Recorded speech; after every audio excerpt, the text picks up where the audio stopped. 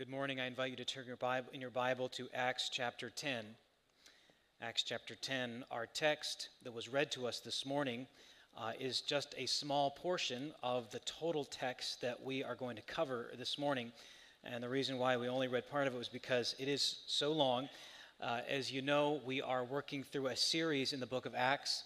And because of the length of this book and because of the nature of narrative, which is the genre of the book of Acts, we will take some Sundays to cover big portions in smaller amount of times.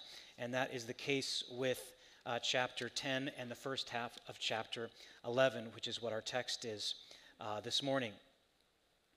What we are going to do this morning is spend part of the time in the Word, but then we do want to devote the latter part of this service to honor Pastor Ben and Am, as this is their last Sunday with us.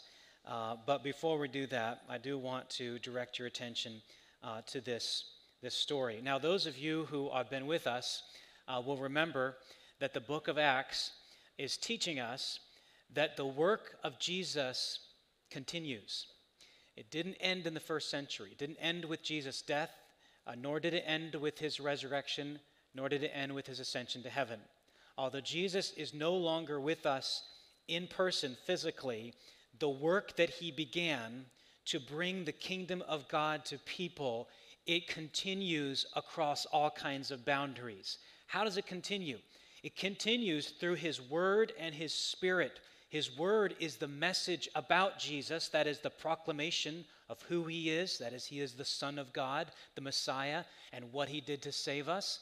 And his spirit, when the word about Jesus is believingly received by people, they also receive the Spirit of God dwelling inside them, and that Spirit of God begins to change them, change their relationships, change their outlook, change their attitudes, change everything about them. That's how the work of Jesus continues.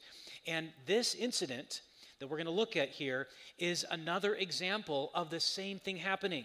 It begins with the word being given to Cornelius, who was a Roman official in the army, and it ends with him and his family and his friends believing the gospel and receiving the Holy Spirit. The punchline, if you will, of this whole incident you could find in chapter 11 and verse 18. So it takes a chapter and a half to get to this point, but the way all this is wrapped up, like the central point of this as it relates to the flow of the book of Acts, you find in this verse. Peter is going back to his Jewish friends in Jerusalem and is reporting to them what has happened. And he tells them, and in verse 18 it says, when they heard these things, what was their response? They fell silent, and then they glorified God, saying, and here's the punchline, here is the main point of this whole narrative, it's this: then to the Gentiles also God has granted repentance that leads to life. The thing that was so amazing, so paradigm shifting about this story was that it revealed to the Jewish people that a person did not have to become a Jew in order to be part of God's saving plan. So that's why the emphasis here in the verse is, so to the Gentiles God has granted repentance that leads to life. This was kind of like the Copernican revolution for these people. Or it was like the time when you realized, so the sun shines on the other side of the earth too. It's just like, I always knew that the sun shone. I just didn't think about the fact that people on the other side of the world get it too. So it was with these Jews at the time. They're like, we knew, Peter knew the gospel. He had preached the gospel. In fact, in chapter 2, after giving this first great Christian proclamation, he says, this promise is for you and for your children, speaking to Jews, and for everyone whom the Lord is calling to himself. But it wasn't until this moment that the people finally realized, even non-Jews can come and receive God's salvation and can have repentance that leads to life without becoming Jews. That's the punchline, the main point of this. Now, because this is such a lengthy passage and because it is so multifaceted, it's kind of, I like to think of a passage like this as a big mansion, beautiful mansion, and you can look at it from a variety of angles, but you have to choose at some point which angle you're going to look at it from. And what I want to do this morning is look at it from this angle. What factors are at work when someone is converted? What factors are at work when someone is converted? Because the essence of what happens here is Cornelius, who is this Roman centurion, he and his family and friends, or people gathered at his home, they were converted. They repented of their sin, and they believed the message, the good news about Jesus. And what I want to look at is what factors are at work in conversion when someone is converted. Now, because of the time, we're only going to look at two of the factors. There are other factors, but we're just going to look at two. But before we do, I think it would be helpful for us to take a big step back and ask the question, why is this even important at all? Because I think often it can seem, especially in times like this, it can seem when we go back to a book that was written, a passage that was written almost 2,000 years ago, about an event, about someone in an empire that doesn't even exist anymore, we can think, I wonder if this is really relevant to us. Is this really relevant to us at a time when Russian missiles are blasting into residential apartments in Ukraine? Is this really relevant to us when inflation is going up and when the housing market is going bonkers?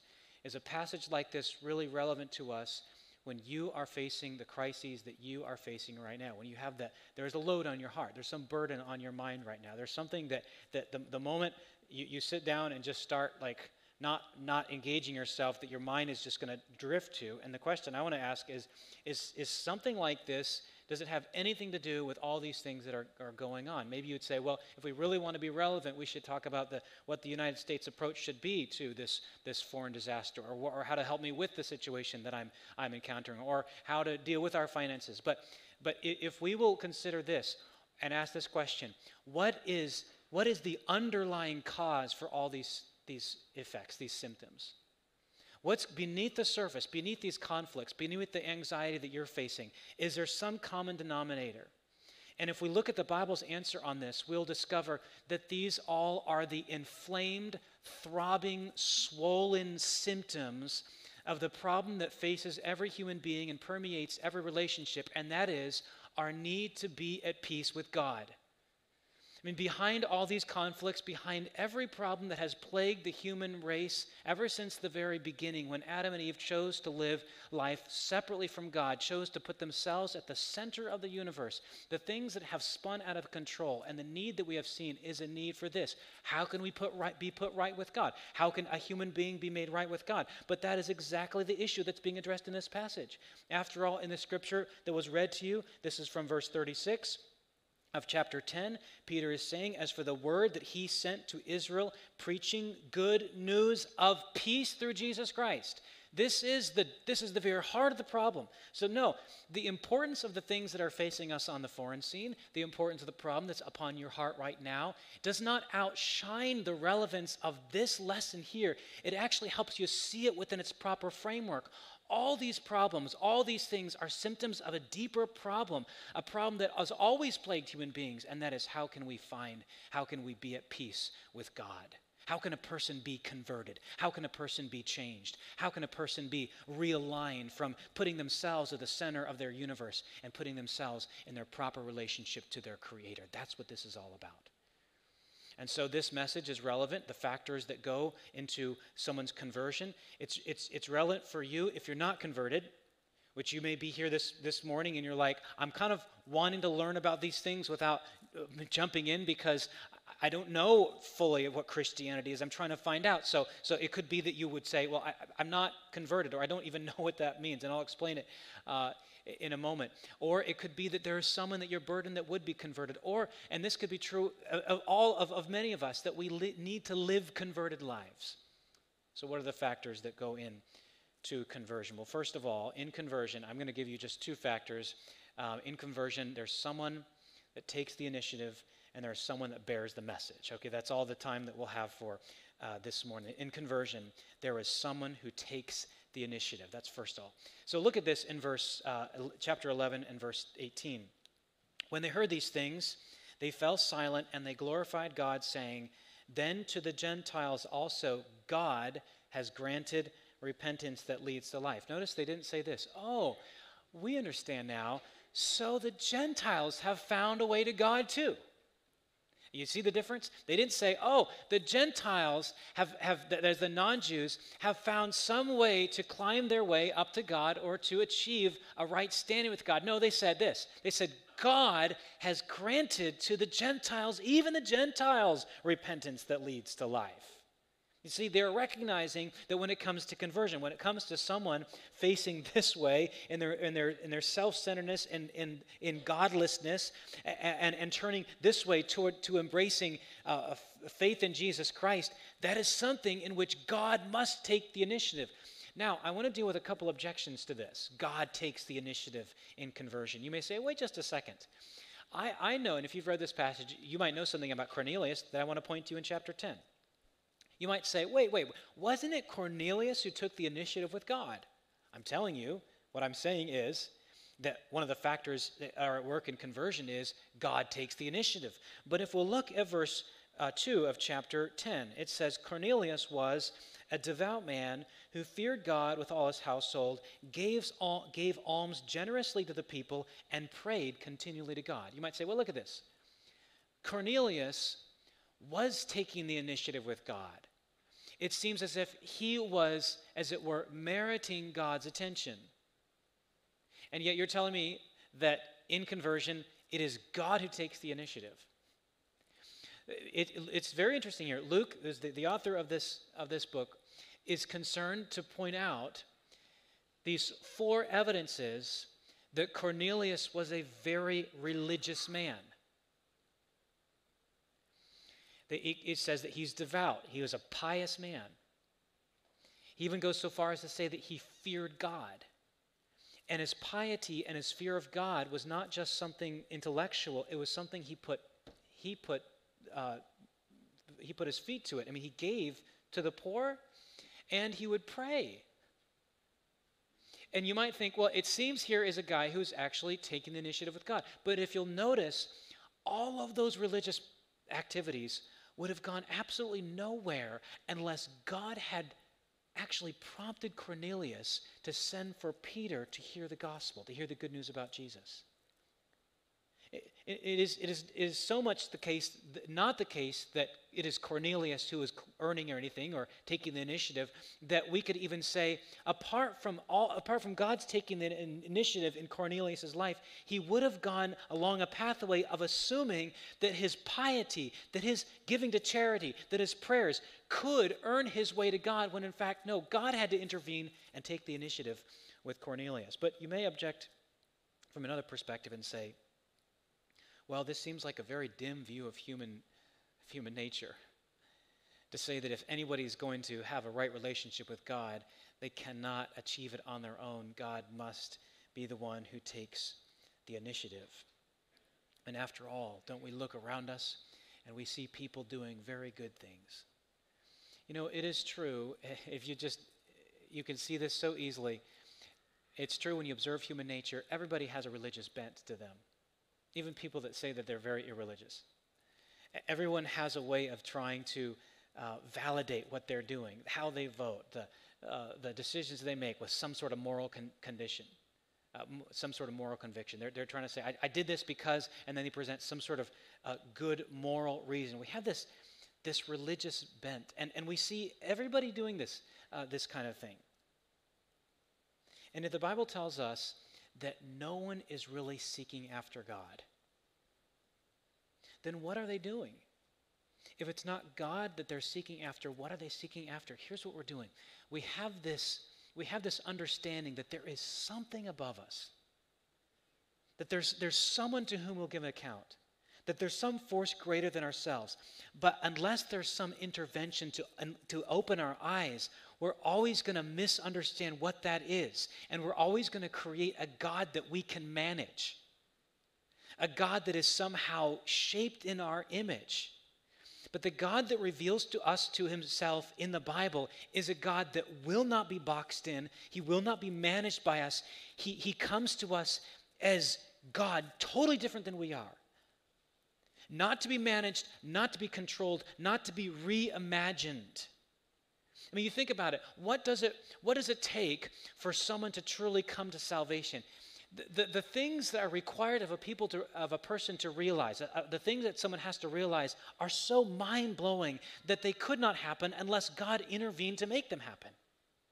For example, a person, in order to come to salvation, must realize that he or she is so much more flawed than he or she ever thought.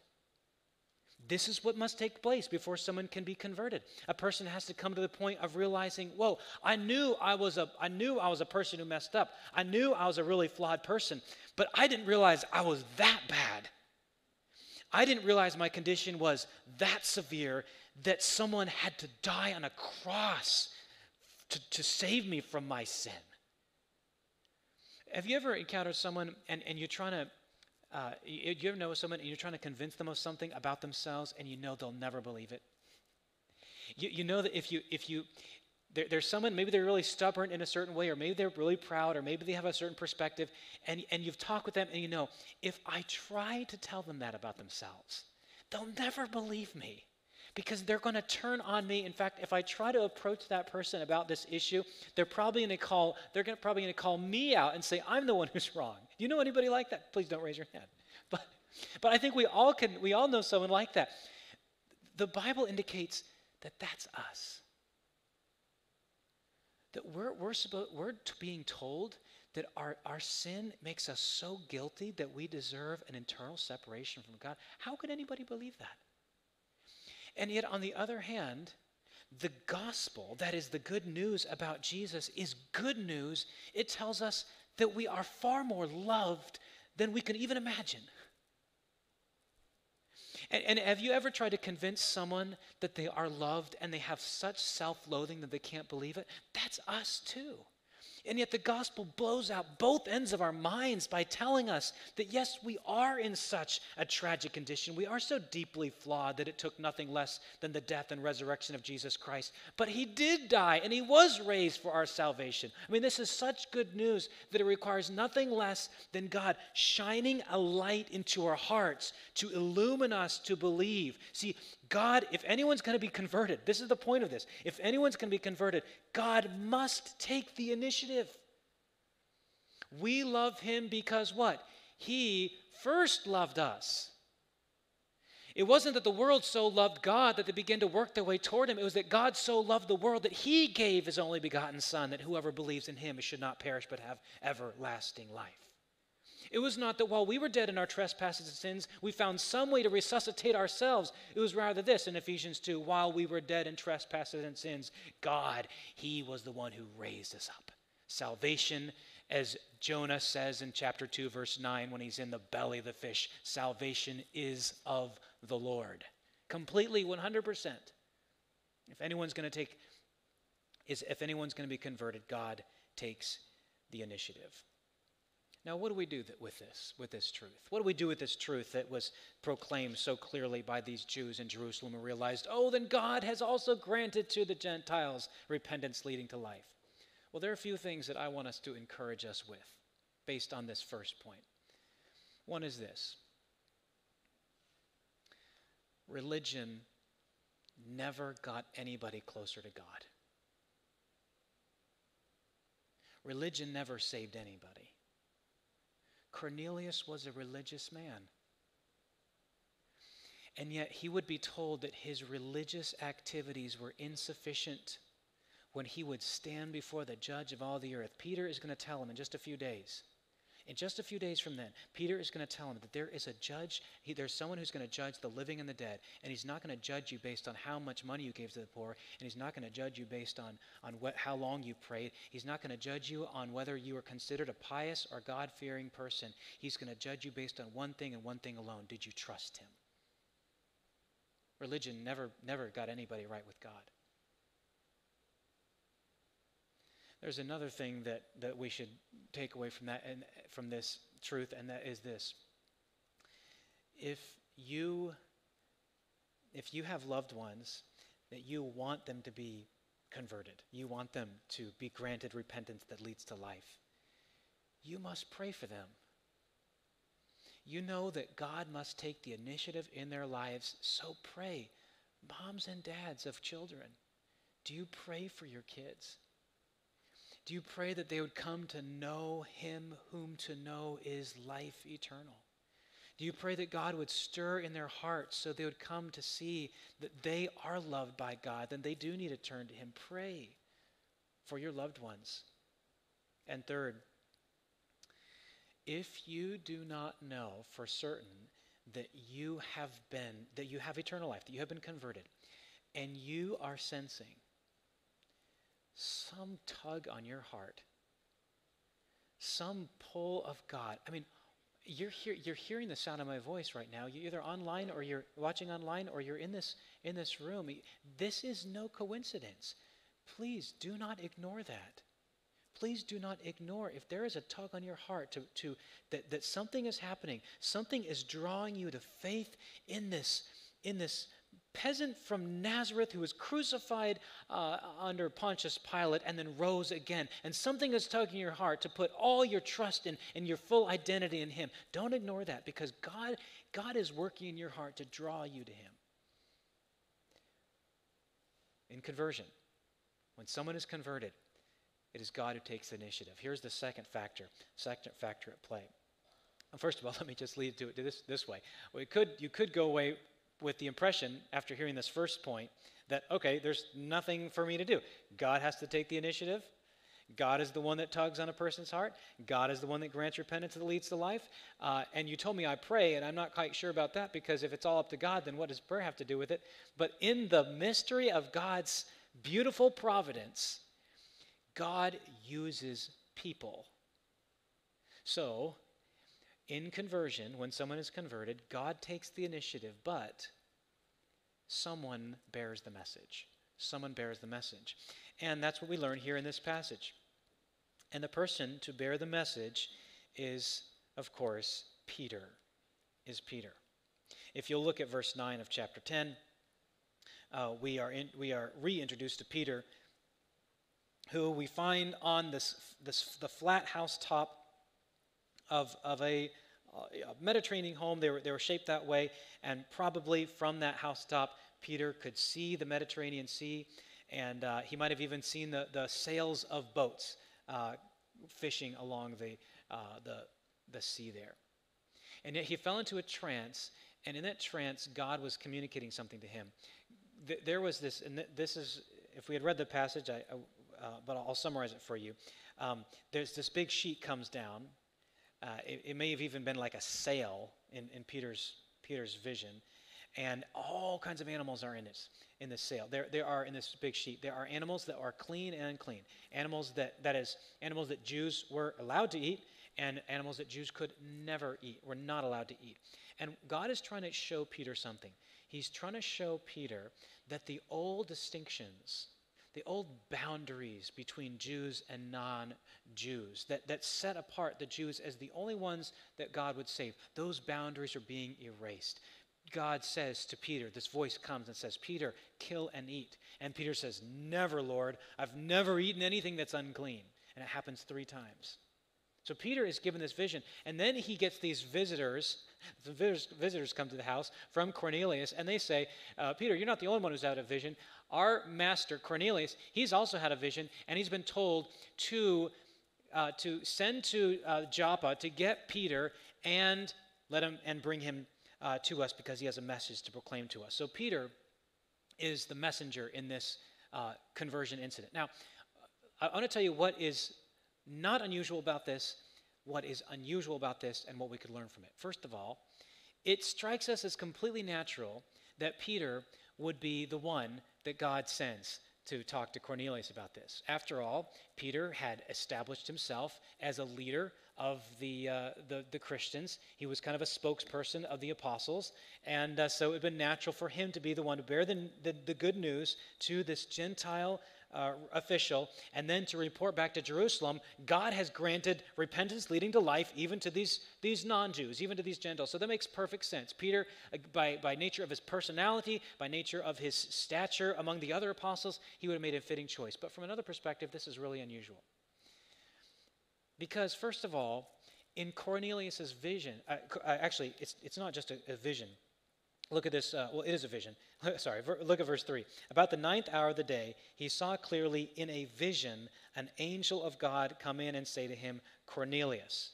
So Cornelius already gets this word from an angel. And if you flip over to chapter 11 and look at Peter's summary of this, in verse 13, look at Peter's summary of this, what's going on here. He told us how this is chapter 11, verse 13. He told us how he had seen the angel stand in his house and say, send to Joppa and bring Simon who is called Peter. He will declare to you a message by which you will be saved. And the question I'm wondering is this: why couldn't the angel have just told him? He was right there. Why? Here God goes to the trouble of sending an angel, and the angel is saying, you need to go to the trouble of finding Peter because Peter is going to tell you a message. Could we have not been a little more efficient here and just had the angel tell the message? Okay, that's why I say there's something totally understandable, totally sensible about that. Peter, okay, leader of the apostles, spokesperson, and yet something unusual going on here. Why a human and not the angel? Something even more unusual. Why such a flawed human? Because, yes, Peter is a sensible choice to be the one to carry this message to Cornelius. But when you remember some things about Peter, you realize, man, this guy's a really flawed individual. And I think Luke wants to remind us of Peter's flaws when Peter said, never, Lord. Now, if you know the Gospels, Matthew, Mark, Luke, and John, you remember that this isn't the first time Peter has said, never, Lord. In Caesarea Philippi, when Jesus had revealed to his disciples, he had said to them, I am going to Jerusalem. And in Jerusalem, Jesus said, I am going to be handed over to the secular rulers, and I'm going to be crucified, and on the third day I'm going to rise again. And Peter said, never, Lord. And Jesus said, get behind me, Satan. Later on in the upper room, Jesus, in an act of great humility and service, laid aside his outer robes, put on a servant's towel, knelt down, got a wash basin, and began to wash his disciples' feet. When he came to Peter, Peter tucks his feet up under his robe and says, never, Lord. Later on that evening, Jesus said to his disciples, you're all going to fall away because of me. You're all going to be so ashamed of me. You're all going to leave me. And Peter says, even though they leave you, I'm not going to leave you. And Jesus looks at Peter and says, Peter, the rooster will not crow before you have denied me 3 times. And Peter said, I'm never going to deny you. Never, Lord. And he did.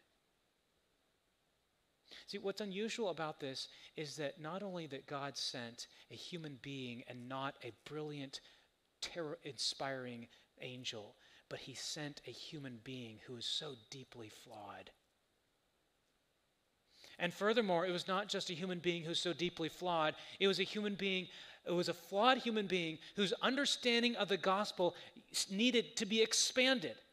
I mean, yes, Peter had preached at Pentecost. He had proclaimed to people that Jesus is the Messiah, that you can trust in him for salvation. And yet there was something narrow about Peter's understanding of the gospel. So not only was it a human being, it was a flawed human being, it was a human being whose understanding of the gospel was not sufficiently broadened, not sufficiently clarified. And yet God was using him as the great turning point in the narrative of the book of Acts to give the gospel to Cornelius and his house so that the gospel would break beyond the strictures of the Jewish lands and go from Jerusalem to Judea and Samaria and the uttermost parts of the earth. Why does God use flawed human beings to proclaim his grace? And the answer is this: God uses people who have experienced his grace to share his grace. God uses people like you and me, so deeply flawed, so deeply broken. In the middle of our brokenness, in the middle of all our flaws, he uses us to be trophies of his grace. Yes, he could have spoken through an angel, but an angel had no need to repent of his sin.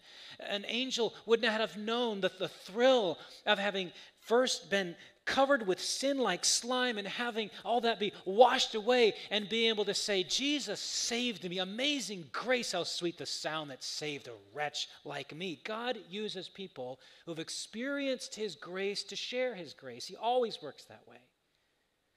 And you may be wondering this morning, why is it that I'm experiencing what I'm experiencing right now? Why do I have this physical limitation? Why am I in this relational crisis? Why did that thing last week have to happen to me? Why do I bear that scar from so many years ago? Why does that feeling of guilt come into my mind every time I see that person? Why do we have such conflict? Why are there things going on? Why do I bear these scars? Here's the reason. God wants to make you a trophy of his grace. You may say, I get that because I believe that one day after I get out of this trial, I will be able to tell other people, yeah, I didn't understand it at the time, but suddenly it made sense. No. It's in your weakness, not after your weakness. It's in your trial that God shows his grace, not after your trial. You may never understand all the reasons right now, but that should not keep you from being able to say, yes, I'm a sinner, but he's a greater Savior. Paul may have never understood the precise reasons why God gave him a thorn in the flesh, but he knew this. God reassured him, my grace is sufficient for you, for my strength is made perfect in what? Not your strength, but in your weakness. God used Peter. God uses flawed messengers to carry his amazing message of salvation. Factors at work in conversion. Someone takes the initiative. God does. Someone bears the message. Flawed people like you and me. My friend, is there someone who needs to hear more about God's grace from you? Have you always thought that your trial right now is somehow barring you from being able to share God's grace with other people? Oh no, my friend. You can speak with a voice so powerfully to other people because God is changing you through this. And finally, we see the message. We see the messenger and the message. And I'll deal with this briefly. Peter's sermon was the thing that was read to you. It could have been an abbreviated a version of what was said there at the moment. But it contains all the classic elements of the presentation of the gospel. You have the historical events. You have the facts, the historical events, you have their meaning, and you have the response. The facts Peter spends most of the time talking about, and he indicates that Cornelius and his family and friends gathered there that day already knew something about them. He said, you know that Jesus was a man who performed great miracles. He taught. God's Spirit was upon him, allowing him to reverse the effects of sin in people's lives. Yes, that was going on. Jesus was the person who lived the life every human being ought to live. Jesus was a person, this is Peter's point, he's the person that lived the life everybody should live, and yet he died the death that a criminal deserves. Yeah, he was impaled upon a T-shaped piece of wood. He was whipped and mocked by Roman soldiers. No one wants to die a death like that. No one should have to die a death like that who lived such a life as Jesus Christ, but he did. And you know, if he had died, if he had just stayed that way, that would have been a fitting end of a life had he been an imposter. And yet 3 days later, God raised him up. And you know what that means? That means that now Jesus he really is everything he said he was. He really is the Son of God. He really is the Messiah. He really is the way and the truth and the life. And you know what Peter is presenting to his audience here? He's saying, you know what that means? It means that one day you will stand before him because he's going to judge the living and the dead. Now, there is something, depending on how you look at this, at the very end, look at verse 43. Verse 42, and he commanded us to preach to the people and testify. What is this message that they're testifying? That Jesus, the Messiah, is the one appointed by God to be judge of the living and the dead. Now, depending on how you look at that, that could be extremely terrifying or comforting. It's terrifying if all you think about is the fact that one day you will stand before a judge. But if you look at it this way, but that judge bears wounds of love for me. And if you look at it that way, that's called faith in Jesus. And it is that way in which Peter's audience that day decided to look at it. They believed. They received that message, and immediately as they received that message, God did what he promised to do for people who believe them. He gives them his Holy Spirit, and the evidence of that time of God's Holy Spirit was the fact that they spoke in tongues, and Peter sees what's going on, and he says, can we withhold baptism from those to whom God has poured out his Holy Spirit? And so they were baptized that very day. There we see conversion. There we see God taking the initiative to bring a man who was, yes, religious, but his religion would not save him, to believe a message that he needed to hear. And he believed. And he was saved. And the conclusion, as Peter brought back the news to the people in Jerusalem, the conclusion that they arrived to was this great pivot in the book of Acts. So God has granted repentance even to the Gentiles. My friends, that's you and me. I said at the beginning, this message is for those who need to be converted. That could be you, who are praying for someone to be converted, who need to live converted lives, growing in our grasp and understanding of the gospel. Would you pray? Would you bow your heads to pray with me?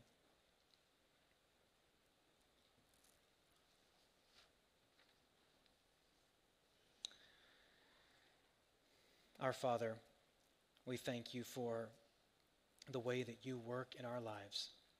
Thank you for the way that you have taken initiative with me as a young boy to trust in you, and for the way that you have taken the initiative in the lives of so many people here. And I pray for anyone who has not come to understand who Jesus is, that they would do that believingly, trustingly today. And we pray this in Jesus' name.